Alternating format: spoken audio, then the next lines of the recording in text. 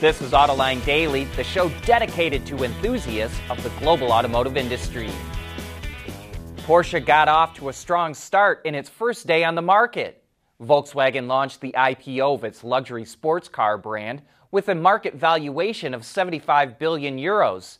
Its shares then rose to over 82 euros, which increased its valuation to more than 77 billion euros. That's just behind Volkswagen at 80 billion euros and ahead of competitors like Ferrari and Mercedes. It was also the biggest listing in Germany since 1996. VW is spinning off Porsche in part to help pay for its switch to electric vehicles. Good news for automakers in the U.S. Car sales are expected to rise this month. A report from J.D. Power LMC Automotive is projecting that sales will reach nearly 960,000 units, up 5.4% compared to a year ago. But the SAAR, or seasonally adjusted annual rate, is still projected to be a weak 13.6 million units.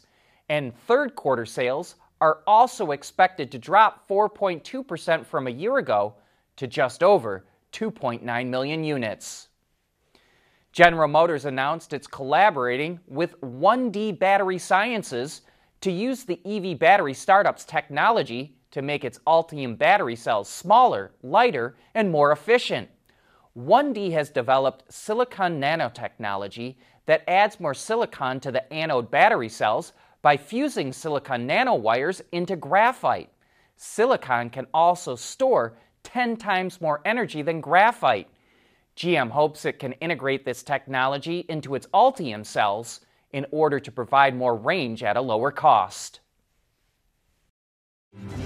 At Schaeffler, we pioneer motion.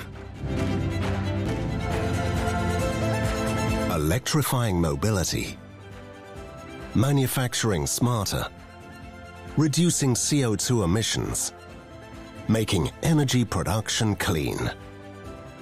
Schaeffler pioneers motion to advance how the world moves.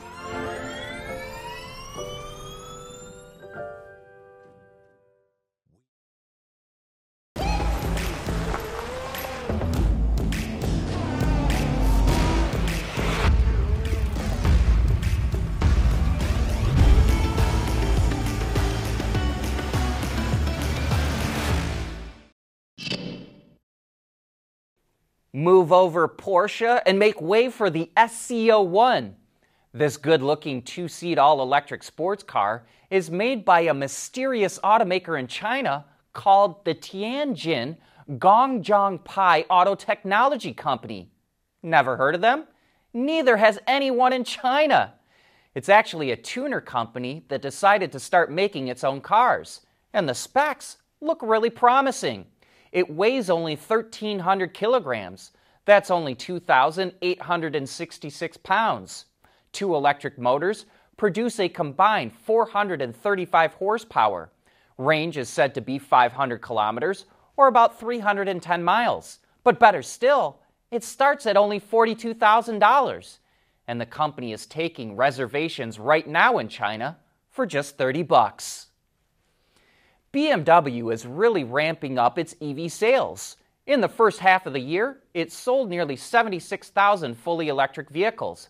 But by the end of the year, BMW's chief financial officer says the company expects EV sales to reach between 240 and 245,000 vehicles. That puts it on target to reach its goal of EVs accounting for 10% of its sales this year. And by next year, BMW expects its EV sales to hit 400,000 units.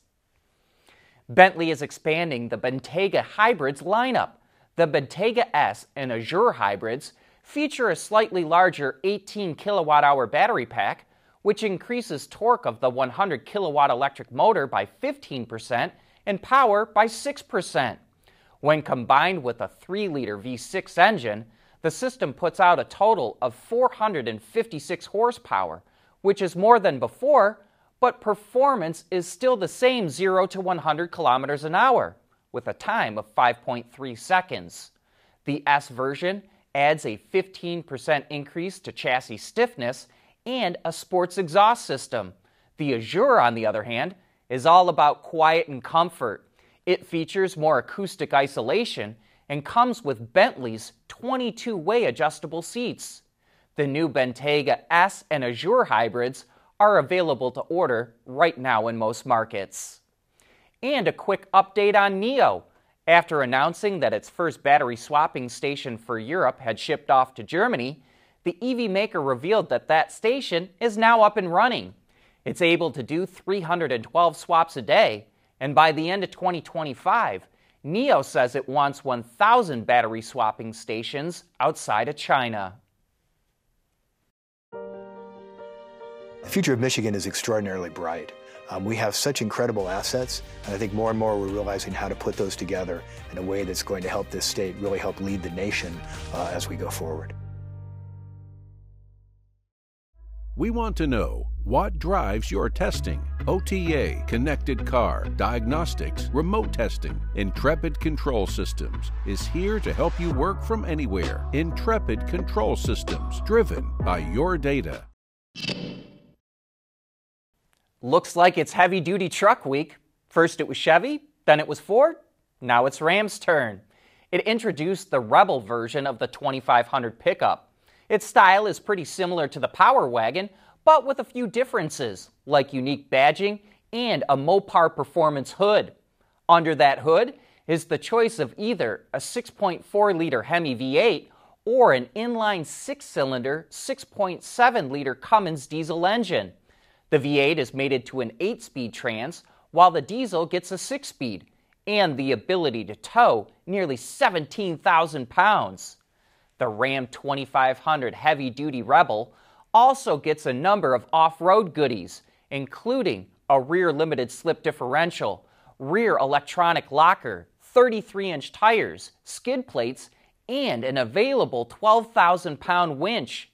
It will only be offered in crew cab configuration with a 6-foot 4-inch bed, and pricing starts at nearly $70,000, including destination charges, when the truck goes on sale in the fourth quarter.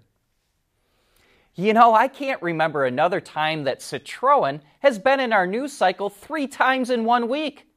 But it's making headlines again today with the introduction of a wild-looking concept called the Olli All-E. It's designed to meet future mobility needs, and it's taking a different approach than adding all kinds of technology to the car. Citroën is aiming for a target weight of 1,000 kilograms or 2,200 pounds by using body panels made of recycled cardboard. And because it's so light, it's able to travel 400 kilometers or nearly 250 miles with a 40 kilowatt-hour battery pack. Olli is also designed to last a long time, so many parts are identical, like the doors, bumpers, flat panels, and the glass, which makes it easier to repair, refurbish, upgrade, and or personalize. But the results are one wild concept that's hard to tell if it's coming or going. Last week, Tesla hiked supercharger prices in Europe, and now it's doing the same in California. Electric reports that many stations are now charging more than 50 cents per kilowatt hour, which translates to a cost of $30 to charge 60 kilowatt hours.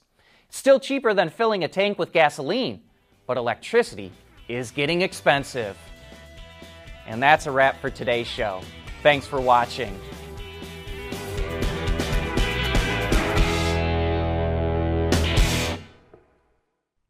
AutoLine Daily is brought to you by Bridgestone, solutions for your journey.